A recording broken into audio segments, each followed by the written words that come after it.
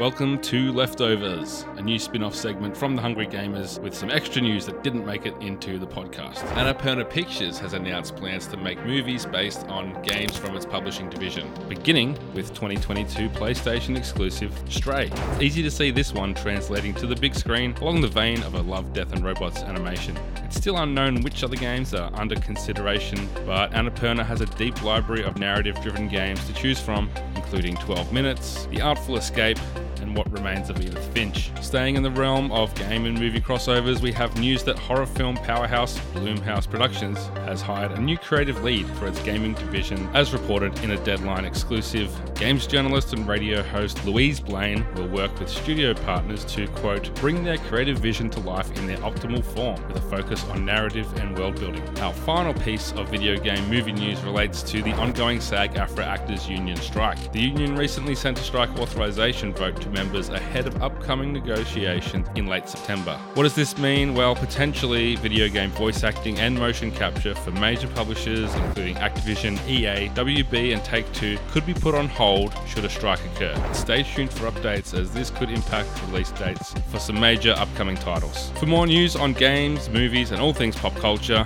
listen to The Hungry Gamers or check out videogamesandculture.com.